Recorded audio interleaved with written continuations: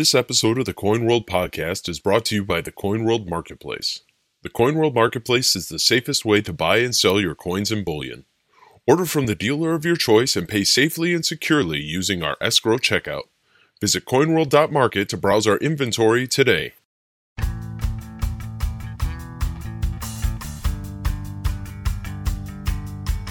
Welcome to the Coin World Podcast. Here are your hosts, Chris Bullfinch and Jeff Stark.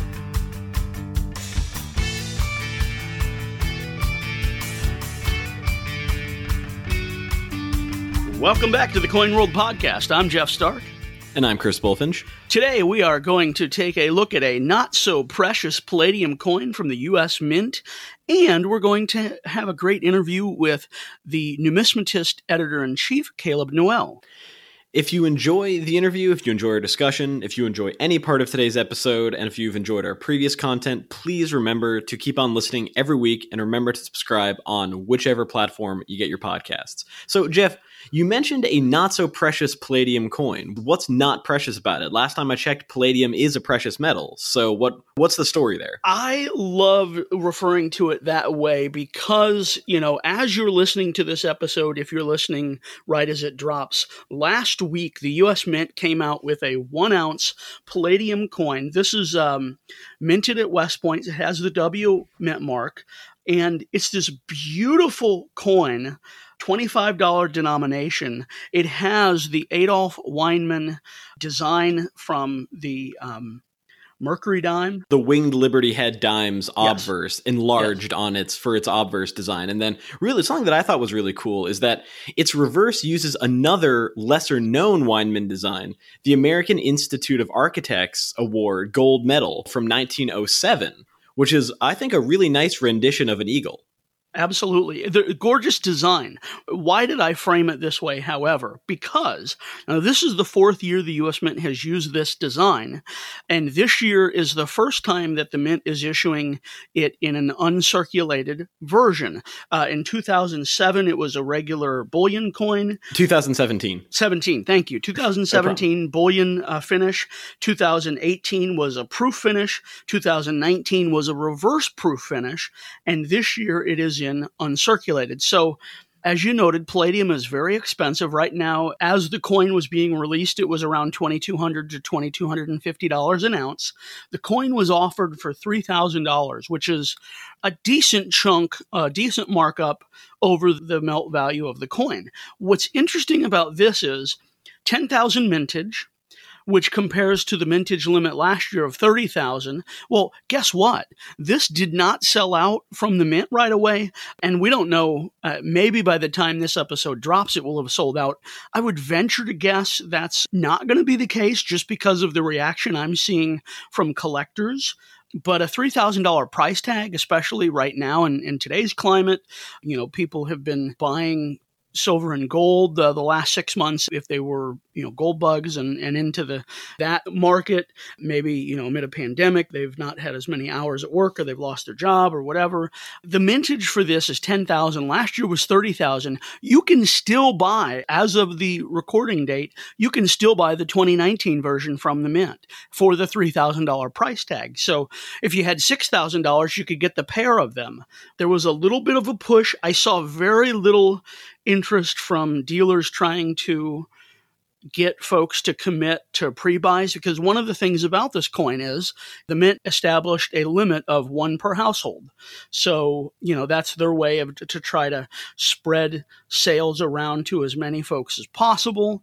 And sometimes it seems like they didn't really end up needing to do that. Well, I can absolutely understand why they did it. They don't want one household or one individual buying huge numbers and then charging ridiculous premiums for it on the secondary market. But it just seems like, given the low mintage and that limitation, it turns out with the seemingly low demand, that turned out to be unnecessary. And I saw on Coin Dealers, CDHCD, Coin Dealers Helping Coin Dealers, I saw a post asking, did anyone buy a Palladium Eagle today? And the responses were pretty consistent. Either no, I wasn't interested, or $3,000 is too much money. So That's one post from one dealer group, which obviously that metric doesn't necessarily describe the dealer community's feelings. The totality of the market. It doesn't. Yeah, exactly. It's not a summation of like every dealer's opinion. And coin dealers are not a monolith. I mean, if there's a coin dealer who makes their money selling palladium bullion coins, and if they have clients that are willing to pay for them and they can make a good living doing that, then they were probably really excited about the low mintage. So, yeah, and I would say I don't think any of those people exist. But no, that's a hypothetical dealer. But you see the point that I'm making is that there are buyers for a lot of U.S. Mint products. There is a fairly enthusiastic secondary market. Isn't it funny, though, that if I'm remembering last year, the reverse enhanced uncirculated 2019 American Eagle with the mintage of 30,000, we talked about it on the podcast back. It was November, December. It came out while I was in Beijing and Shanghai. I would have been in Beijing on that day at the Beijing International Coin Expo. So I could not try to buy one for my collection, unfortunately. Well, I remember seeing someone on the secondary market buying one for like $14,000 or $15,000, like crazy high. And that had a significantly higher mintage than this palladium coin. Except it had a lower initial cost and it had a lower premium. That's right. And there's far more collectors who collect silver American Eagles than somebody who's looking at this palladium series and going, oh, I have to have it. I'm curious, why do you think that is? Is it just because silver is cheaper and the American Silver Eagle program has been going for longer and has more of a following and reputation? Absolutely. I mean, you're talking 1986 to something that really became available in 2017. There's such a disparity between price. Silver is the poor man's gold. One of the sayings go, I would say palladium is the rich man's gold. Certainly at today's pricing level, platinum is less so, although palladium is outpaced gold for a while now. But there was a time when there was an imbalance there and people thought, that if gold is this much, palladium should be higher, or there was some room to play, that they thought that palladium should move higher or gold should move down, or it's always, everybody has an opinion on these things, and you can ask 12 people and get 13 opinions, right? But it's funny, you mentioned the demand for this, the new coin. There was still some minor activity moving toward, I saw one dealer offer $100 over, and I don't know how I got hooked into this, but I'm one of those people that likes to get airline miles and use them for travel before this year. And so there's a buyers group, PFS buyers group, that has somebody in one of these forums that one of the ways you can get airline miles is called manufactured spend. I don't do all these people, you go buy a gift card at Simon Malls and then you can turn it over here and turn it in, that's a lot of work and it's a lot of what ifs, and I live too far out from it's just a mess. But I'm always, hey, if there's something I need, I'll put it on the credit card, pay it off right away so I can at least get the miles, because, I had been using them for trips and had 2 trips back in March that got canceled. That was all on airline miles. So anyway, there's manufactured spend and idea.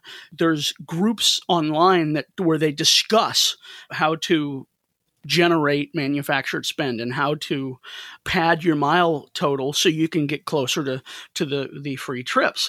And somebody in there shared a link to this organization or this individual, who knows, I don't know who's backing them, but they were offering a whopping $50 over for the palladium coin. But somebody who's looking to get 3,000 airline miles quickly and easily, and by the time you shipped it and insured it, you broke even, but hey, you got your miles. So I have a feeling that the number of people who are doing that is pretty small, and the people willing to go to that amount of trouble for, that's admittedly a fair number of airline miles to get, and that's a nice offset to the cost. But at the same time, I don't know how many people are necessarily playing that game. I think most people, and again, maybe there are more of these people than I think, but my gut feeling is that more people would try to sort of more straightforwardly buy them to flip them.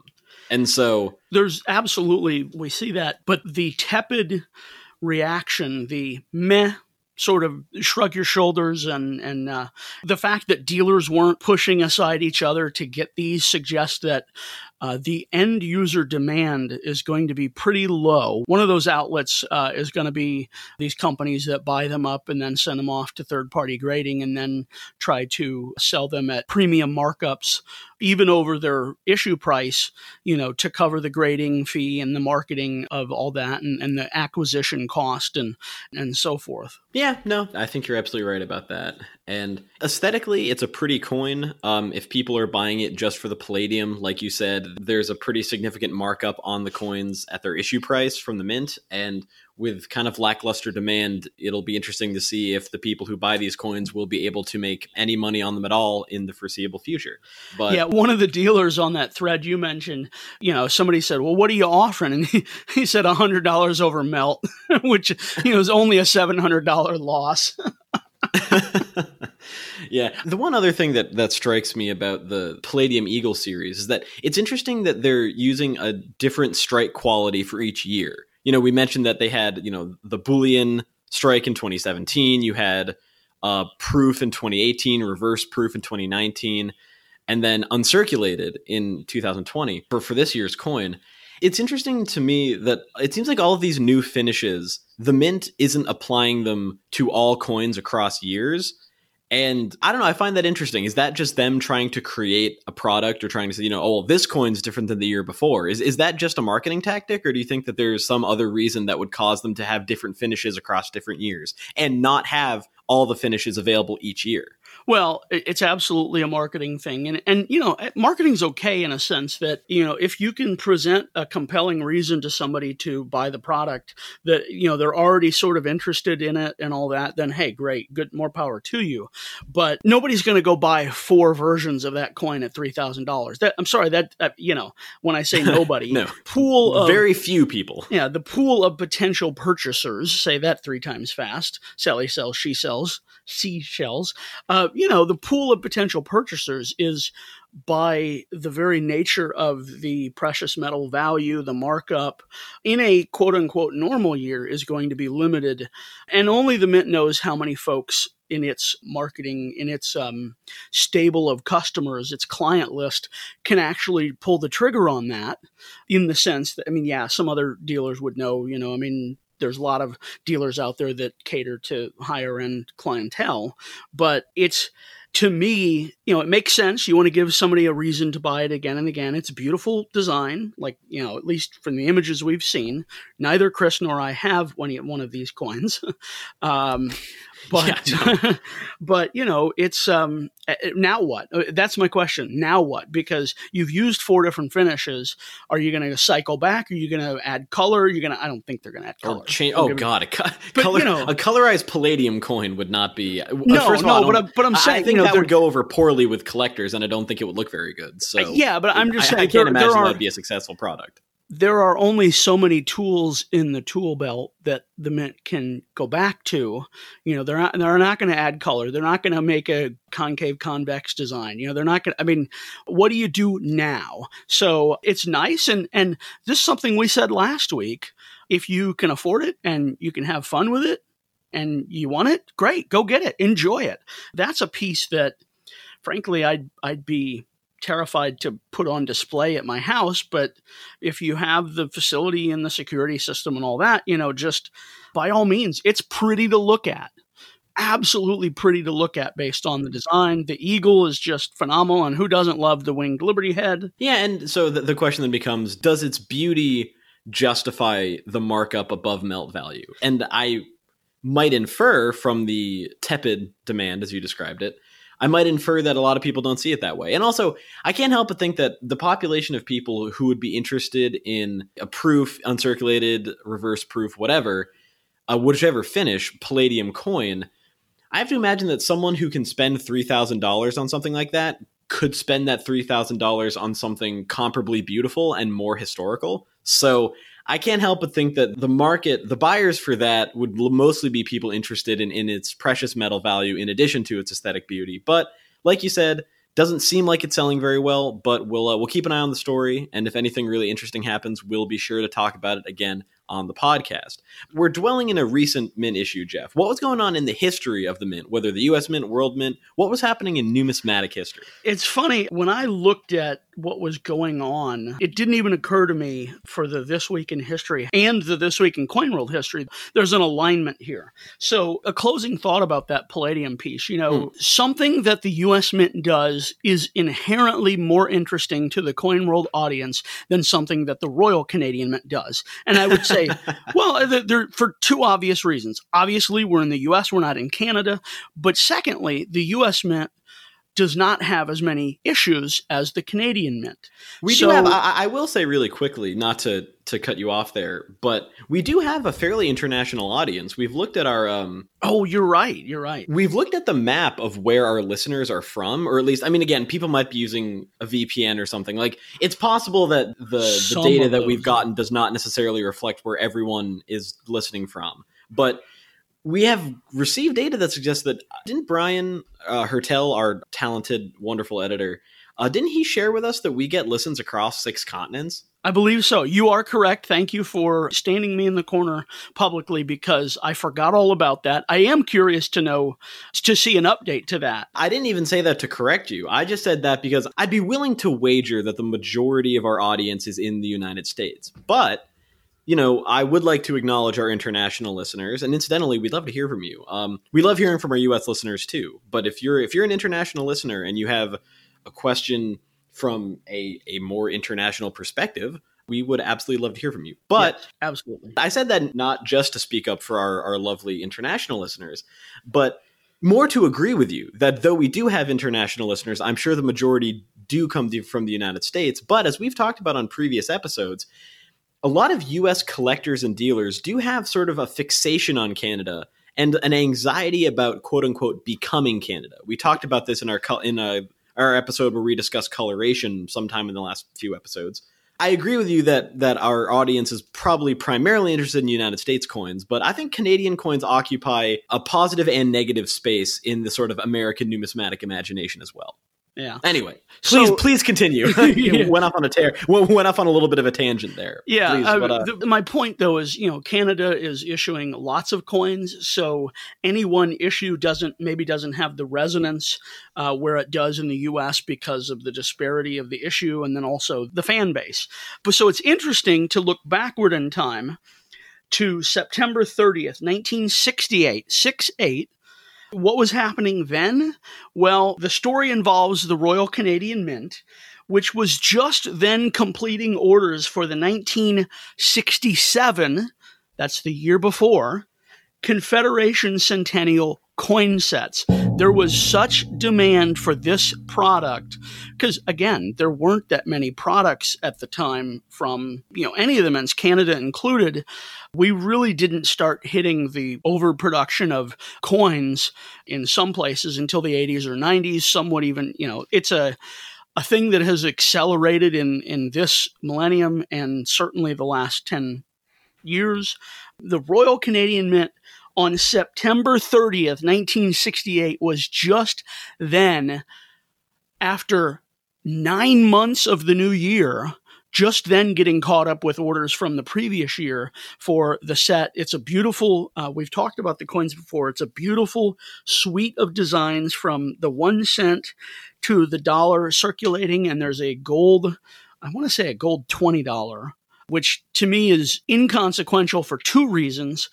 First off, I believe the design just shows like the national coat of arms or some thing, whereas the circulating designs were animals and, very dynamic and fluid and very, very beautiful designs. And at that time, collectors in the U.S. could not legally own gold. So I've heard stories in the hobby of people that would go to Canada to surreptitiously bring the gold back and different things. It's very interesting time cool.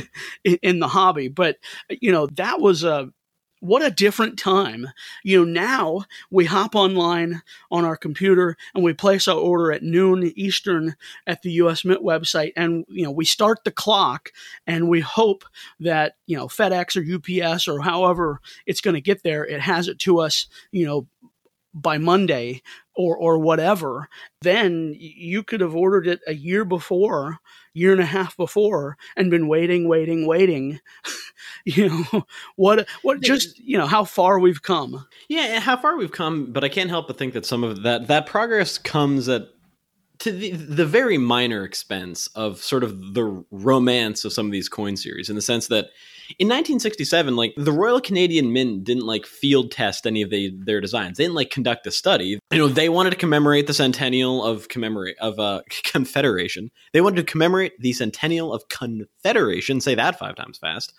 So they developed a suite of exceptional animal designs that were very dynamic, Jeff, like you talked about, and they just kind of put Alex them out there. Colville, they actually, I believe, opened it up to a public design contest, something that they would revive 25 years later for the 1992 Circulating Quarter series. Which I have in a little plastic holder. The 1992 and the one that came after that in the 90s for all the provincial Well, there was quarters. the 99 and 2000. There were 2 different series, although The 99. I have the 92 and the 99. There's the 2 that I have. the 99 and 2000 were neat, but they didn't break ground and they didn't resonate the way that 1992 series did, because that 92 series was the inspiration for the U.S. State Quarters program. But I digest.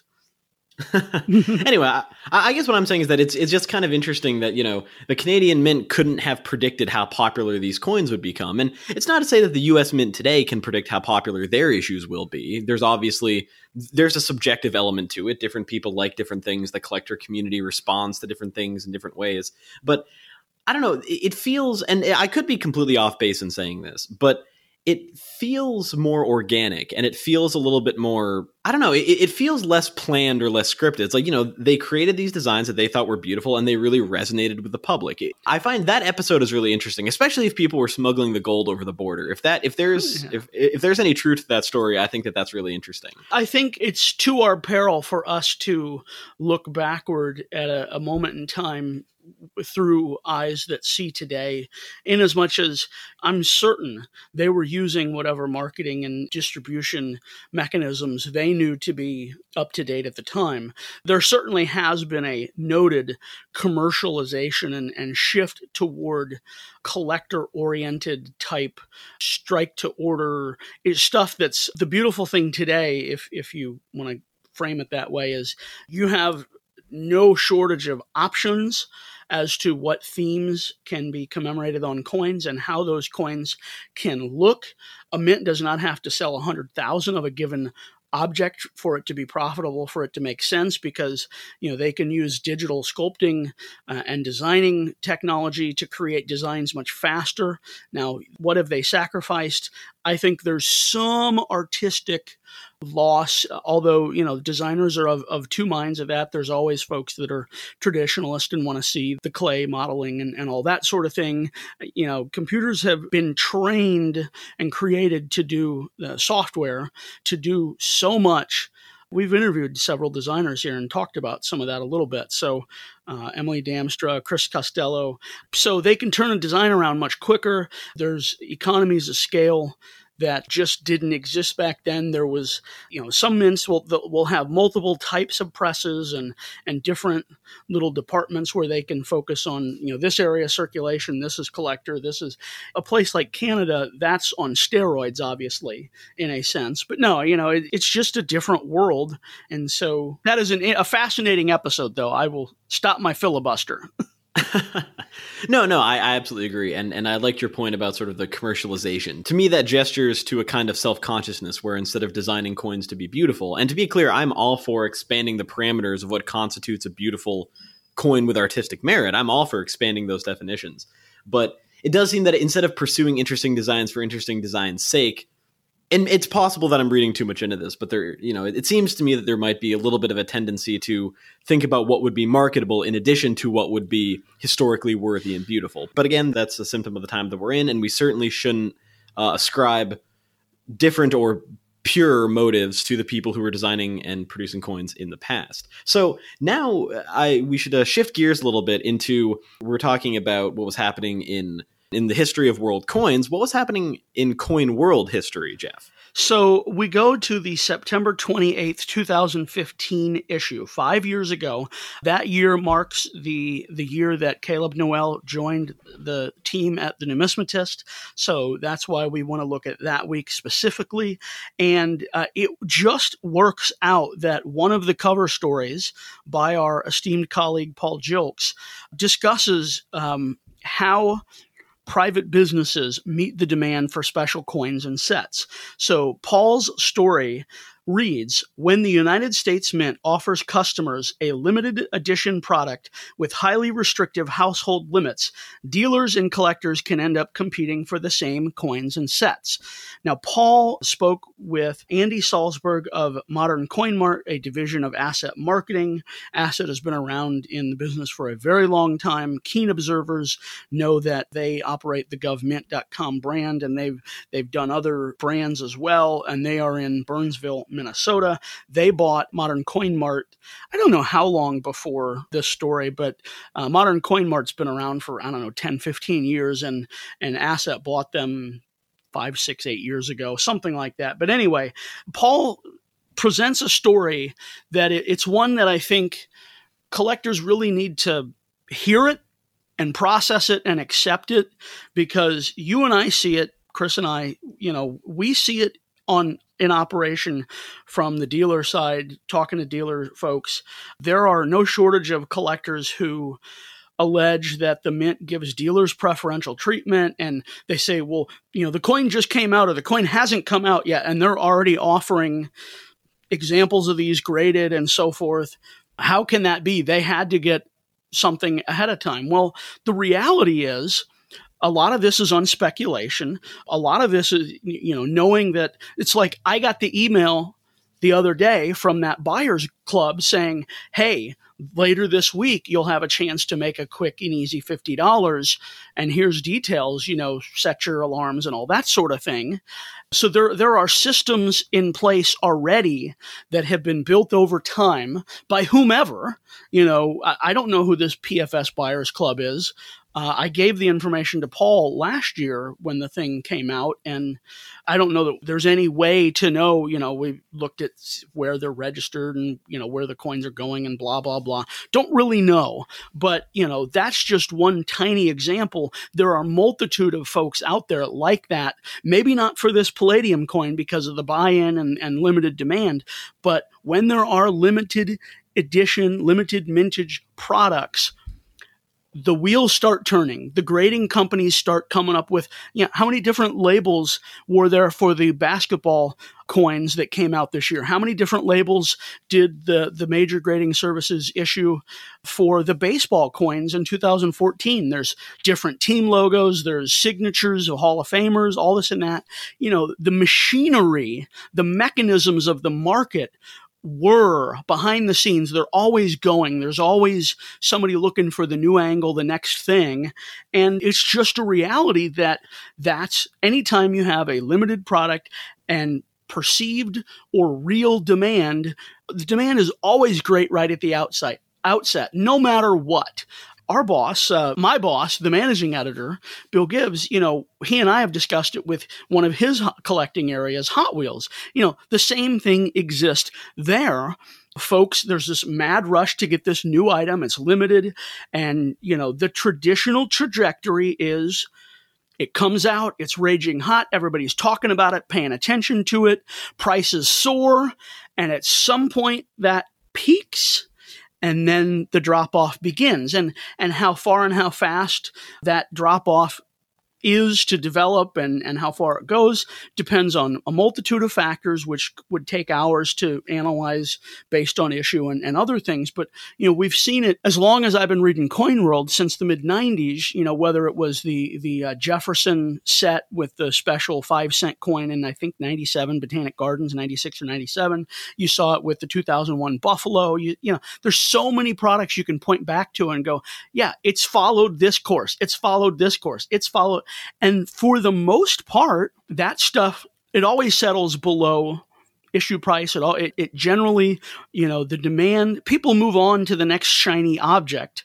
And so I can buy, if I wanted, those Baseball Hall of Fame coins now today for less than the Mint was offering them for 6 years ago. And I can't help but think that my perception of modern Mint issues as being more commercial or having a sort of more commercial character, I can't help but think that the third-party grading craze or the sort of the glut of different holders and different labels and all of those products that you're talking about, I can't help but think that colors my perception and the perception of a lot of other collectors as well, that this is on some level a money-making enterprise. And it literally is a money-making enterprise in the sense that these coins are legal tender, but it's also a money-making enterprise, not expressly for the mint, but also for the third-party grading services, which when I covered the public response to the 2020 basketball commemorative coins, more than a few people, were willing to point out the sheer number of labels that are being put out. And if you went to NGC or PCGS's website, and if you looked at the array of products of sort of, I guess we could call them secondary products that they were offering, secondary products being, certain holders saying, first strike or holders and labels that had different visual designs relating to basketball and things like that. That's a pretty significant business concern. It's a pretty significant, amount of money that they're talking about, but I do think that people get burned out. So the mint might release too many coins or too many different coins. And to avoid burnout, Jeff, like you mentioned earlier, they might restrict certain finishes to certain coins to certain years. But I can't help but think that the sheer number of different coins that the mint is putting out, combined with the number of different holders that third-party grading services are putting out, I think that burns a lot of collectors out. I mean, Lord knows you would need to have a small fortune to be able to afford to collect all of the different mint issues and all of the different holders for all of the different mint issues. It would take a huge amount of time, effort, and money. And so it's, again, I can understand each step of the process. I can understand where PCGS and NGC are coming from, and I can understand where the mint is coming from. But at the same time, I have to acknowledge that as a consumer and a collector and someone who's just generally interested in this stuff, I can see the downside to it as well. So I think these are issues well worth examining. Yeah, we know that these companies are going to meet a demand. And the fact that there is a demand, whether you or I want to participate in creating that demand, is a different matter. I mean, the same gentleman about which I spoke, as mentioned in the last episode, about these stamps, things that, these things that were made especially to be marketed to quote unquote collectors, he had bought some other stuff years before and wanted to get the idea of, this is a good investment. This is good. Well, I want to go, you can't treat it that way if you're going to be cavalier about gaining the information you need to understand it and the market. Another guy in town, I haven't seen him in a while, but usually I go down to the farmer's market. Sometimes he's there.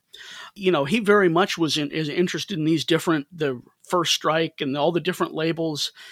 And I go, man, I don't see how anybody's going to remember that 5 years from now, and how it's not just going to be any old regular coin. But the demand is there at the initial outset, and companies meet it. And if PCGS and NGC didn't do it, maybe somebody else would. There's Salzburg here in this story says, our customers expect the firm to have limited edition U.S. Mint products available for sale soon after they are offered by the Bureau. To do so, however, has not been an easy task because the Mint imposes household ordering limits and blah, blah, blah. So, he gets into in Paul's story about what they do and why they do it. And, if they didn't fill that need, somebody else would. And there are other folks who are generally filling that need as well. It's not just this firm. There are many firms involved. And, some folks don't play in those. They don't dip their toes in that water. They don't understand the market. Some dealers, they're not going to, they're a Lincoln Cent specialist. Why are they going to look at modern mint crap stuff? But they might say it that way. And, at the same time, somebody might just be an opportunist and say, hey, I'm going to try to get mine and flip it and make $200 and move on. It is what the market is. And the only way to change that is to change the market. And you change the market with volumes of actions, reactions, or non-actions. I mean, we saw it this year just with how much of the economy is tied to service industry and people going out to eat and consuming as they normally do. And when people stop doing that, everything bottles up. But, if I go to the local Mexican restaurant here in town, they have money, they can pay their employee goes and buys new shoes. The person working at the shoe shop, it's all cyclical and it all It's all exponential. And so Chris or I, or you, the listener, sitting out of the market confusion or participation, it's going to take a lot of people at that level to say, you know what, it doesn't make sense. If you don't think it makes sense, but the flip side is there are many times it has made sense. If you're looking at a sheer dollars and cents, there's many collectors who just want to own one of XYZ product because they're collecting a set, and they get turned off when they can't buy that. And, maybe they change their collecting approach. Maybe they get out of collecting altogether. Whoa, how sad is that? True. You talked about people getting out of collecting. The Mint's dwindling customer base that has been dwindling since the 1990s, at least if you believe Director Ryder in his testimony before Congress from a couple of years ago. It's worth understanding that the smaller that the Mint's customer base gets, the more influence each one of those customers has in terms of whether their interests are spoken to, whether, the Mint, when you're marketing to a smaller group of people, the sensibilities of any individual person are sort of magnified. And so I wonder if there was sort of a renaissance of American coin collecting in at some point in the next few years. I wonder if that would change the behavior of the Mint and third-party grading companies at all, because you'd have a larger, broader, and at least theoretically more diverse market. And I would be interested to see how those, not only the marketing patterns, but what products were made available. I'd be curious to see how that would shift if there was a sudden influx of collectors into the space. And that's hard to know. And I think, we'd have a hard time gaming that out. But at the same time, I don't know. That would require an analysis of demographic data that, Jeff, I don't think you or I have the resources to do right now. But anyway, but in that sort of vein, talking about the sensibilities of collectors and what collectors are interested in and look for, I wanted to take a quick look at a couple of letters from the Letters to the Editor page, as I do every week. There weren't very many, but there were two that jumped out to me. One, because it brought up an interesting sort of socio-political issue. The other, because it told a really interesting story about the craft of numismatic research and numismatic writing. So the first letter that I was interested in is entitled, "Rejection Had Other Cause." And it reads, quote, "I respectfully disagree with Howard Berlin's guest commentary suggesting that a new $10 bill might be rejected by the public because it will have a woman on it, comparing it to the Susan B. Anthony and Sacagawea dollars, which were rejected by the public. Those $2 coins were rejected because they were dollar coins, which general public will continue to reject so long as there is a dollar bill available to use in its place. I point out that the Eisenhower dollar coin was likewise rejected by the public, even though it bore the portrait of a male generally well liked by the public. The public rejected the dollar coin concept, not the person on it." From Tom Delory, who submitted that via email. I enjoyed this for a number of reasons, and I understand that this is somewhat dicey territory to be getting into, but, a number of people, our current president included, expressed serious reservations, to put it politely, about the appearance of a woman, whether Harriet Tubman or whether scenes from the suffrage movement, which were proposed by organizations like Women on 20s, which was trying to push for the portrait of a woman to be featured on the $20 bill in lieu of Andrew Jackson. That debate, it kind of became a battle in sort of the larger culture war. A lot of people, I believe Donald Trump referred to the eventual placement of Tubman in 2016 on the 20 as an act of quote unquote political correctness, which there's a lot to unpack there. But, I think that this analysis gestures to something interesting, which is that, people just don't like dollar coins, and that, the relationship that people have to paper money and coins is fairly different. And I thought that Delory's point that the public's acceptance or rejection of a piece of a design, as he said, had more to do with the denomination, the form of the coin than the person on it. So I found that really interesting. And then the second one is a little bit longer, is entitled "Margot to the Rescue." And it reads, "When Margot Russell passed away, I had intended to write a note discussing a great favor she once did for me. The fine tribute to her memory carried out at the Numismatic Literary Guild meeting at the Chicago American Numismatic Association show reminded me to do this. In the summer of 1975, I was at the National Archives in Washington, finishing up the research for the book I was writing for the Token and Metal Society on the metals struck by the Philadelphia Mint from 1792 to 1892. One avenue that had not yet been explored was an examination of the metal dyes still on hand at the Mint. To gain access to these dyes, I applied to Eleonora Hayden, then the Mint historian. She thought it would be no problem, just the mere formality of clearing the request through the legal department. When I checked back a week later, however, the answer was no, and the legal department claiming that a horde of researchers would want to follow me. There would be a, quote, line all the way around the mint. I asked to meet with Mint Director Mary Brooks and was told that the lawyers had forbidden that as well. Less than a month later, I attended the ANA show. In passing, I mentioned to Margot the recent impasse at the Mint over the metal dies. She replied that she and Mary Brooks were not only good friends, but talked regularly on Mary's private line. Margot said she would ask Mary the reason for the problem. It was therefore a pleasant surprise to receive a call from Margot a few days later. She had spoken with Mary Brooks, who, it turned out, had not even been told of my request. The director issued an order that I was to be allowed to examine the dies whenever it was convenient. I did just that, and as a result, many of the metals for which I had been unable to obtain a description were now available as dies. Thanks to the phone call from Margot to Mary Brooks, the metal book became a better reference. R.W. Julian from Logansport, Indiana. I appreciated that a lot because it's, a lot of us consume these fantastic reference works written by eminent numismatists, and it's writing a book like that. It's funny. Larry asked us, do either of you ever want to write a book? And I think, you indicated that you would do it if you were interested. I definitely want to at some point. So it's interesting to see the sheer amount of work and research and just little episodes like this that go into the production of those reference works. And also, R.W. Julian's a prolific numismatic writer, and that was, that he wrote this was a nice tribute to Margot Russell in and of itself.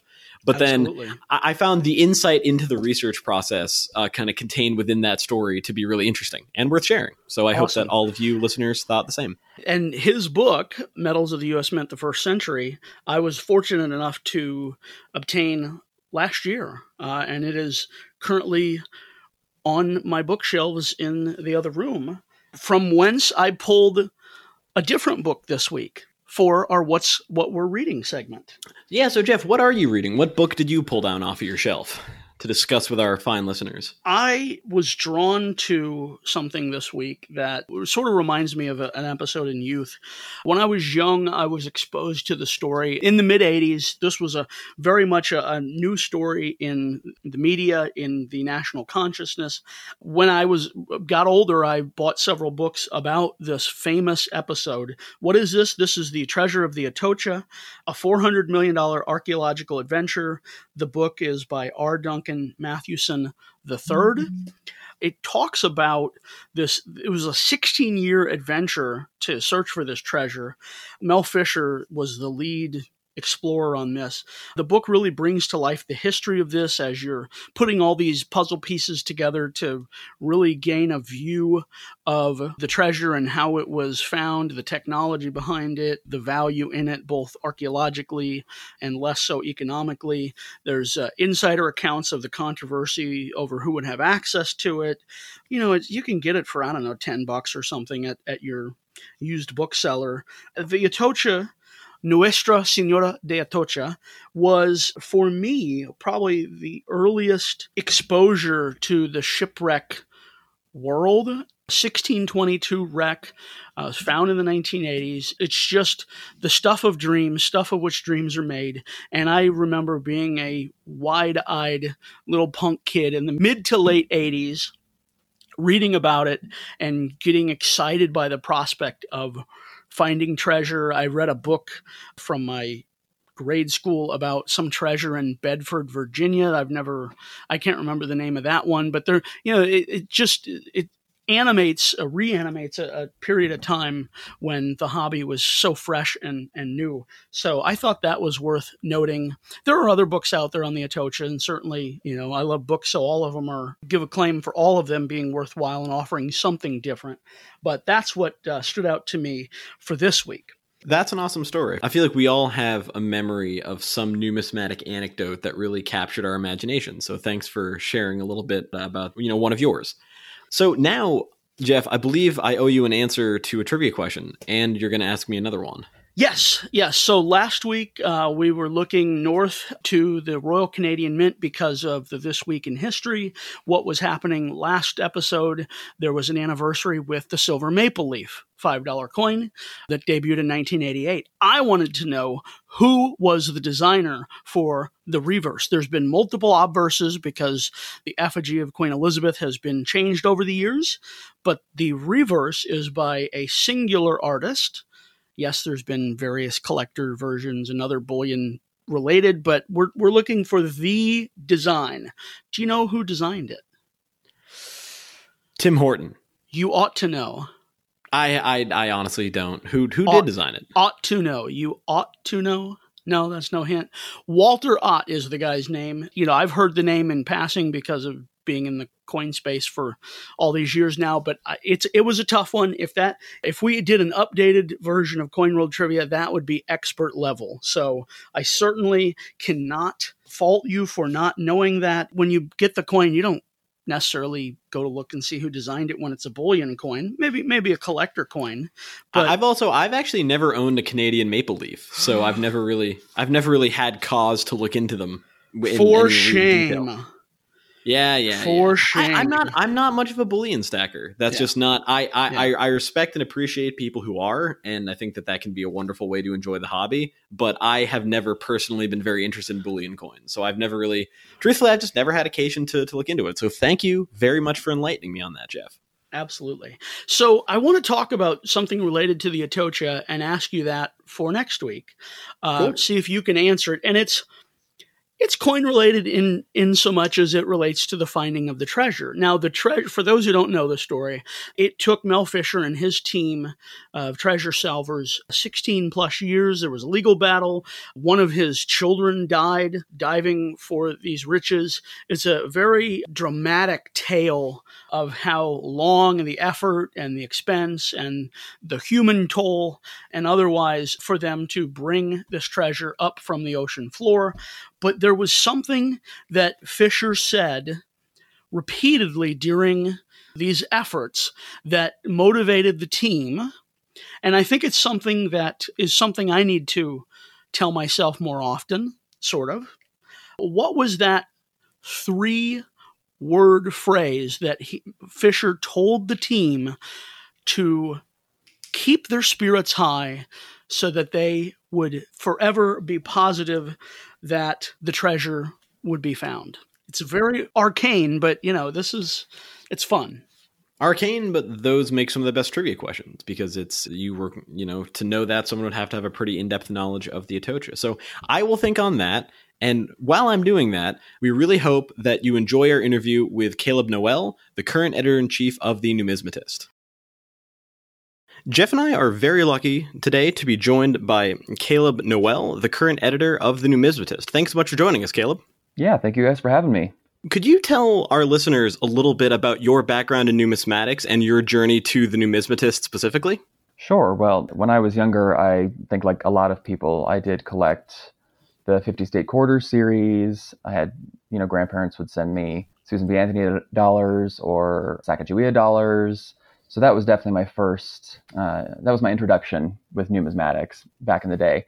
And like a lot of people, I started losing interest as I got older. And when I got to high school, I realized that an early dream of mine started becoming that I wanted to be sort of in collections management, maybe for an art museum or history museum. And art history and museum studies kind of became the perfect mix for me. So I realized at the time how competitive museum jobs were. So I quickly began interning with anyone, anywhere that I could find in the Colorado Springs area. Colorado Springs Fine Arts Center was one, Pioneers Museum, the University of Colorado's Galleries of Contemporary Art. In one of my courses, actually, as I was going through all of these various networking opportunities, I met with the ANA's current museum technician, Dana Phillips, and she had recently been hired on full-time, and she encouraged me to apply for this internship with the Money Museum because it was primarily cataloging the collection and helping with exhibits. And I admittedly did not even know that the Money Museum was here. It was not something that I had ever visited when I was a kid, but the cataloging, the collection aspect seemed very interesting to me. So I interviewed with Doug Mudd, and I was thrilled when I received the position. So after about a year and a half in that role, then editor-in-chief Barbara Gregory had asked if I wanted to intern with the magazine for 6 months. That was something that I had about 6 months left on my undergraduate degree. And I thought, well, that would be a great opportunity to utilize some of the writing skills that I had. And I was really thrilled to get that position as well. I quickly just found that editorial work fit me like a glove. And when I graduated, Barb offered me a full-time editorial position, and it just sort of felt like it was meant to be. So it sounds like some of your background in numismatics, it sounds like you have quite a bit of curatorial experience, which I imagine is distinct from a more traditional collecting path in a number of ways. Though you mentioned that you had collected the 50 State Quarters, Susan B. Anthony Dollars, both of which are series that I collected, and I know Jeff has collected, and we have a fair amount of experience with. How is curatorial work different from sort of traditional collecting? Do you approach it with a different mindset than you would if you were putting together a personal collection? I think so. I think when you're trying to, curate an art or a history exhibit, you're trying to reach quite a wide audience. So I think with personal collecting, it can be far more esoteric, whereas with an art exhibit or a history exhibit, you definitely want to cover a lot of bases. So I want to ask, you mentioned, the internship with Barbara Gregory as being sort of the perfect use of your writing background. What is your writing background? Because, you've talked about the art side of things and that. What was your experience in high school and college with journalism and writing in general? Not a lot, actually, when I was in high school or even college. I think the writing aspect that I'm more referring to is with an art history degree. It was very humanities based, and there's a lot of writing that goes into that. Yeah, Makes so sense. I was able to write a lot of papers and sort of develop my writing skills.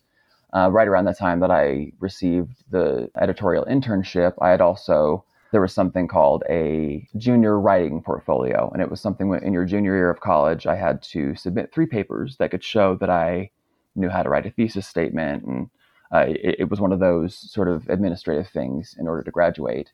And when I submitted my writing portfolio, I actually ended up getting an email from the director of that program. And she said that my writing skills were very good and that she would have expected that I was an English major based on how well I had done on those, and offered me a position. They called it a writing fellowship. And basically it was a glorified teaching assistant position where I was able to help students in an upper level art history course craft their thesis statements. Awesome. And yeah, so that was happening right around that same time that I started with the Numismatist.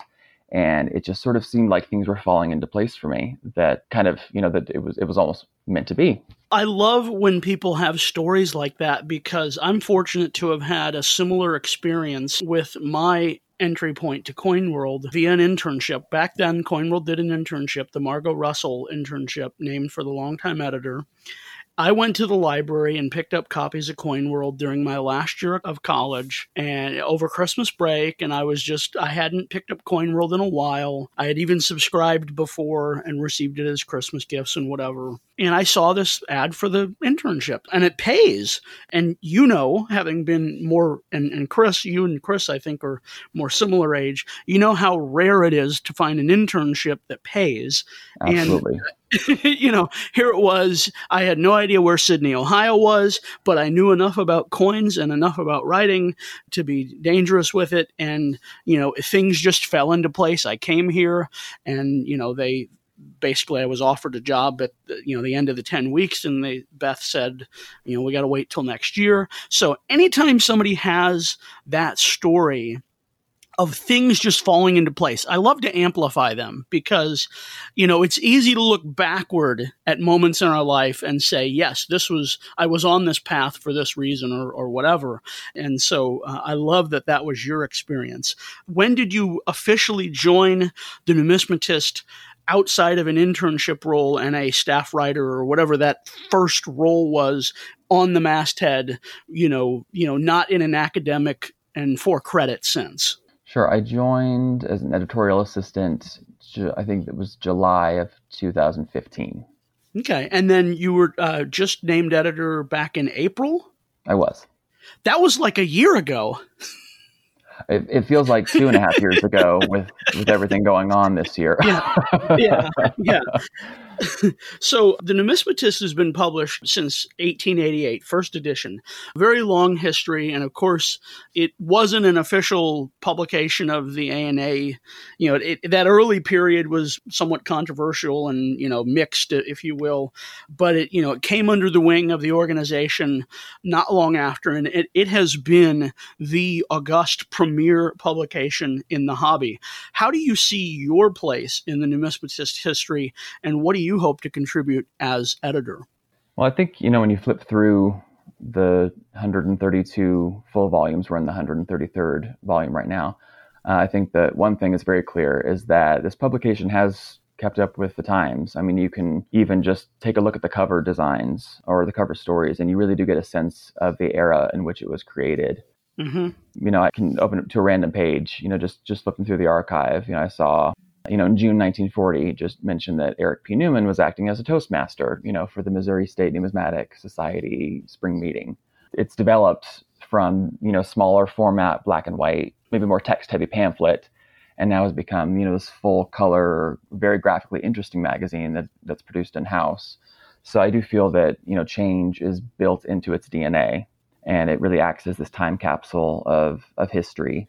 So I think in that spirit, definitely what I hope to add to it is beginning to publish some of that numismatist branded content online, even for members and non-members alike. I think that's a natural segue, given that change is so important for the association and for the magazine, that starting to see how I can have more of that online presence, particularly, with the world this year having to cope with a pandemic and being at home more often and giving people more ways to interact with our content is going to be the most important goal for me.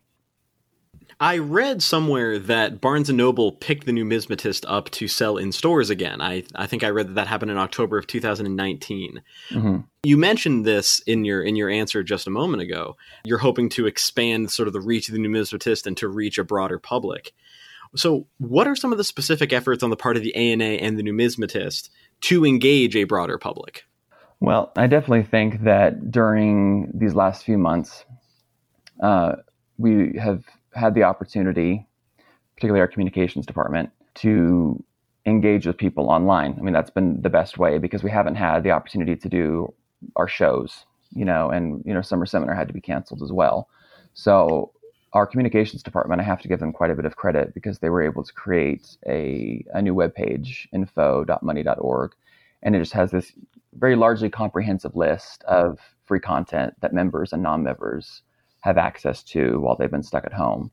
I think notably the ANA's e-learning academy, we were able to get that put together in just a few months. And that's been very massively successful. We had instructors from our canceled summer seminar and even more people than that come together, produce these 1 to 2 hour courses on a wide variety of topics. Our events director, Brianna Victor, she's planning to debut new courses monthly. We've also had our podcast, which has been new, called 2 Bits, and that is hosted by our curator, Doug Mudd, and the ANA's Getting Started columnist, Mitch Sanders. And I think they've done a good job already of making that very informative and timely. The first episode covered collecting during the pandemic. The second covers numismatic literature, and that includes some more of the online offerings as well, with the Numismatist Digital Archives, some other options like the Numismatic Portal. So I think that right now, online is the best way that we're going to engage. And I hope that the Numismatist can have Numismatist branded content online that goes along with that other content that we've already been working to create. So are there any numismatic stories that you find particularly compelling? And how would you define your storytelling method and philosophy to the extent that you have one? Yeah, I think my goal for the magazine is for it to, echo numerous facets of our society. So I want to include not just the objects that people like to collect and the stories of those pieces, but how individuals engage with numismatics. And I want to do that in both expected and unexpected ways. So, for example, we very recently published an article from William Cooper on Generation Z's new collecting style. And that provided a perspective of how the youngest generation of collectors is utilizing technology to engage with the hobby online, and also some tips for being safe while doing so. And I thought that was a very necessary article for right now, because there's always a lot of talk of how to get younger people interested. But I think a lot of younger people already are interested, and they have a skill set that they can share. I also love human interest pieces that show how money can touch someone's life unexpectedly. So in September, we covered a story of a Hungarian woman, Lily Ebert is her name, and she survived Auschwitz and received this Allied military currency mark note from an American soldier at the time. He had scrawled a message on it wishing her good luck.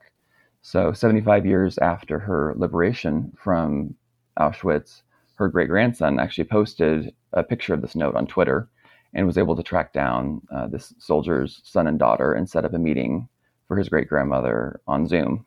So I love that money can really connect people. I think that anyone who collects understands that, but that was one of those connections that was completely unexpected.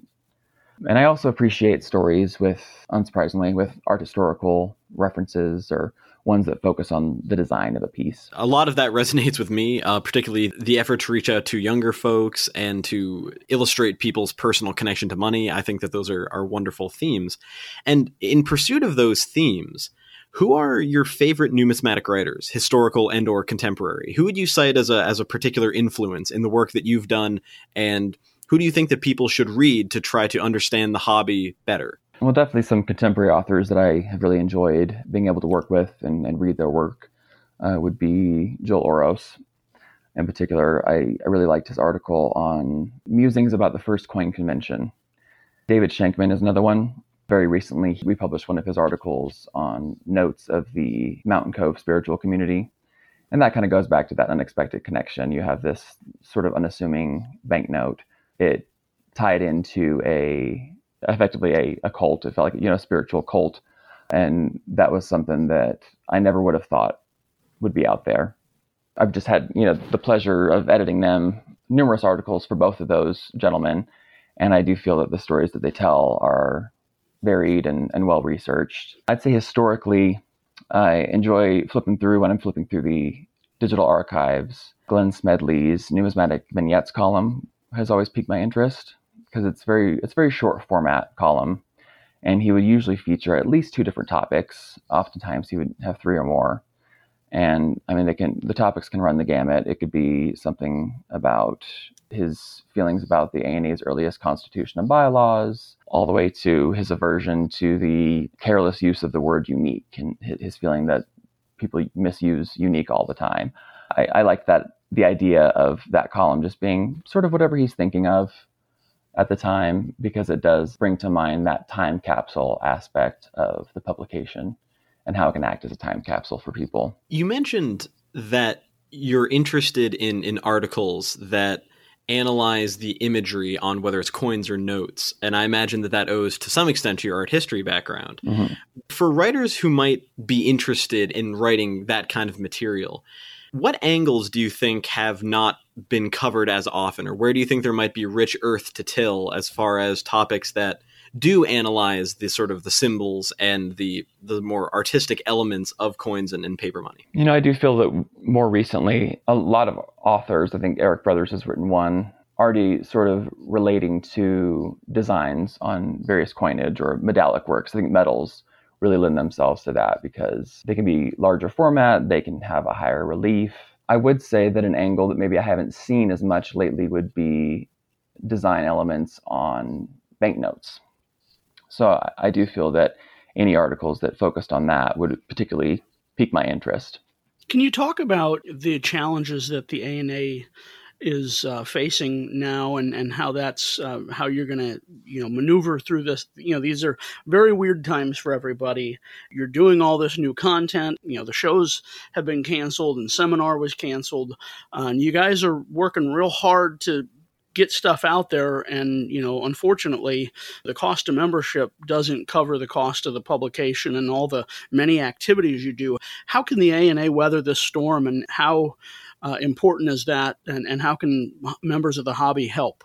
Well, I think we are very fortunate to have an endowment from the Vinnie Keith Foundation, and that really does help us to weather the storm. I think we're in a better position financially than many nonprofits out there as a result of that. I do feel that getting people to continue to engage with us, that's really the focus. Our focus is educating people. So I certainly would love to see our membership numbers continue to grow as they have, even though those member dues don't cover the cost of being a member. I feel that it's just important for us to continue to have the widest reach possible. And certainly if members have the ability to donate to us to sponsor any future events, I hope that they will do so. But I understand that there's a lot of financial strain on a lot of people right now. So the main goal really for me would be just continue to absorb as much of our content as you can and support us in that way, because that really is our primary mission, is making sure that people are educated on numismatic and the hobby. You mentioned digital outreach as being a major goal for your time as editor-in-chief of The Numismatist. And you also mentioned a desire to activate younger collectors. And you said something that I don't hear a lot of people say, though I think it's true, that a lot of younger folks are interested in numismatics, but they might be engaging with it in a way that traditional hobby organizations might not be best positioned to capitalize on. Could you elaborate a little bit on that? Because I know that plenty of folks my age and our age, I guess, certainly could be interested in coin collecting if it was pitched in the right way or if it was framed in the right way. Do you think that that's apt? I think so. I think that it is a reality of our world that we spend a lot of time, people in our generation and younger, do spend a lot of time with our social media and online and utilizing pages like eBay. I certainly will collect using eBay myself. So I think it's just important for people to understand that that is probably not going to go away. You know, it's just going to keep growing and keep developing. So I think being open to that idea and trying to collect in that way themselves, or reading articles like the one that William Cooper just wrote. You know, that's, as I said, he actually was able to do a bit of teaching because he was showing a wide audience that, hey, this is how things are being done now. And I liked that he also talked about the necessity for being safe online, because you're not able to do things as much face-to-face. And he certainly didn't disregard the fact that being face-to-face can be a very important aspect of collecting. But he also understood that because we're going to be using these online platforms, here's the best way to do that. Yeah, I'm glad you mentioned collecting and you go to eBay, because I wanted to know, do you still collect? What do you collect? What's your focus? And what gets you excited in the hobby for a personal collection and set? I really do adore medals. And I'm sure that goes back to my art historical background, you know, just the love of art. And I think you can find art in numismatics, not just in medals. You can find it in tokens, you can find it in paper money, you can find it in coins. But I do love the freedom that artists have with medals. I have loved that really ever since my first day with the association. So more specifically, I have a collection of medals that were struck by or for museums. So in addition to art history, I took a lot of museum studies courses. The university that I went to actually had a minor in museum studies, which is what drew me to it. And, you know, so I took a lot of those courses and really absorbed a lot of that information. And I always try to visit as many museums as I can when I travel. One of the pieces that I think is maybe of most interest to me right now is this somewhat bizarre piece. It's from the Museum of American Illustration. And it shows on the obverse this large buffalo. It has these exaggerated features. The Society of Illustrators logo is on the reverse with the year 1981. I haven't done a lot of research into it. I kind of just bought it on a whim. But I do know that the date, 1981, is when that museum was founded as part of the Society of American Illustrators. And it's one of those things where I do plan to go more in depth in the near future into doing some research on that piece, because I'm not entirely sure what the iconography on that obverse is meant to stand for, but I do know that this medal likely was struck in some way alongside the opening of the museum. So I love that connection. I love that this sort of sparked an interest in a museum that I hadn't even heard of before, that now I'm hoping to really take this medal and use it to help me understand this museum a little bit better and some of the key players in it. That's awesome, because the numismatic objects really can serve as touchstones to better understanding history and the past, and just especially with metals, there's so much we don't know. There's so many metals out there that are just very hard to find. They were limited in issue and scope and reach.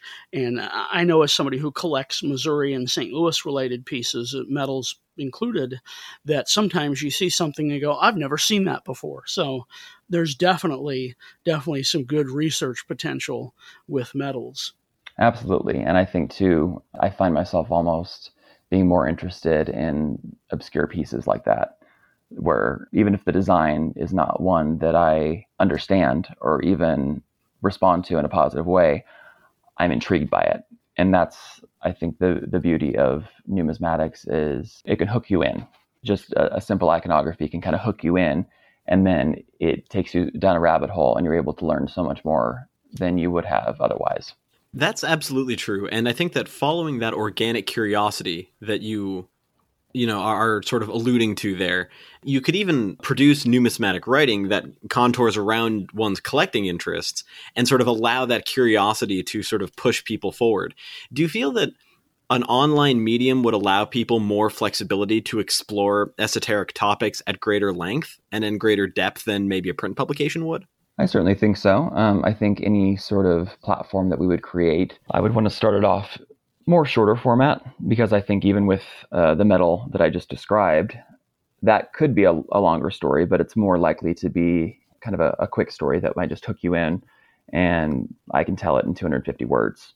So I do love the beauty of the online format, though, in that we might start off that way, but I could also see it developing more, as you've just described, where people could go more in depth. And because we are limited by, page count and printing costs and what have you, to be able to publish an article online in larger format in, multiple parts, which we occasionally do in print. But I think that the online platform does lend itself to that better. In that vein, what advice would you offer someone interested in writing numismatically who might not have a lot of experience, who might not have training in numismatics, but might have a journalism background? What advice would you give, and where would you recommend that they start out? Well, I think people should always start with what interests them the most. There was a recent eLearning Academy course. It was an hour-long course by 4 YNs in the hobby. And that was the first piece of advice that they gave, was collect based on an interest that you have. So I think they gave the example of animals on coinage and how popular that's been with younger collectors. But I think that if that's not your bag and there's something else that you're interested in, then focus on that. Because if you're interested in something, you're much more likely to do the necessary research and really dive in deep into writing some kind of article about it. Awesome. That is, I think, a perfect summation and closing thought, because definitely to have the spark already and then transition it into numismatics is a great way to go. And I think that is probably the best and most succinct way to define it. So we want to thank you so much. We want to respect your time. Thank you so much for spending some time today to speak with us and share your thoughts and experience with the listeners. We certainly look forward to seeing you at a show when those are back. And in the meantime, we will be connecting online, and we'll share this in the next few weeks, and just continue to look for ways to expand the hobby's reach. Great talking to you, and we love what you're doing at the Numismatist, and certainly know that the ANA is an integral role in the hobby. Well, thank you both. I really appreciate your time, and it's been really great chatting with you. Thanks so much. If you're enjoying our shows every week, please do listen, share those with folks, subscribe, make comments, rate the show on whatever podcast platform. Just however you are getting your information, we want to be part of it. And do send us questions if you have any. We're going to continue to ask for those and put together another episode just of questions. But until next time, happy collecting. Thank you for listening to the Coin World Podcast. Don't forget to subscribe, and we'll see you next week. Send us your questions and feedback on Facebook at facebook.com/CoinWorld or on Twitter @CoinWorld. Be the first to know about our next episode by signing up for our newsletter. Go to CoinWorld.com and click on Free Newsletter to sign up today. This episode of the Coin World Podcast was brought to you by the Coin World Marketplace. All the safety, trust, and convenience you'd expect from CoinWorld. With over 40,000 coins available, visit coinworld.market to explore our inventory today.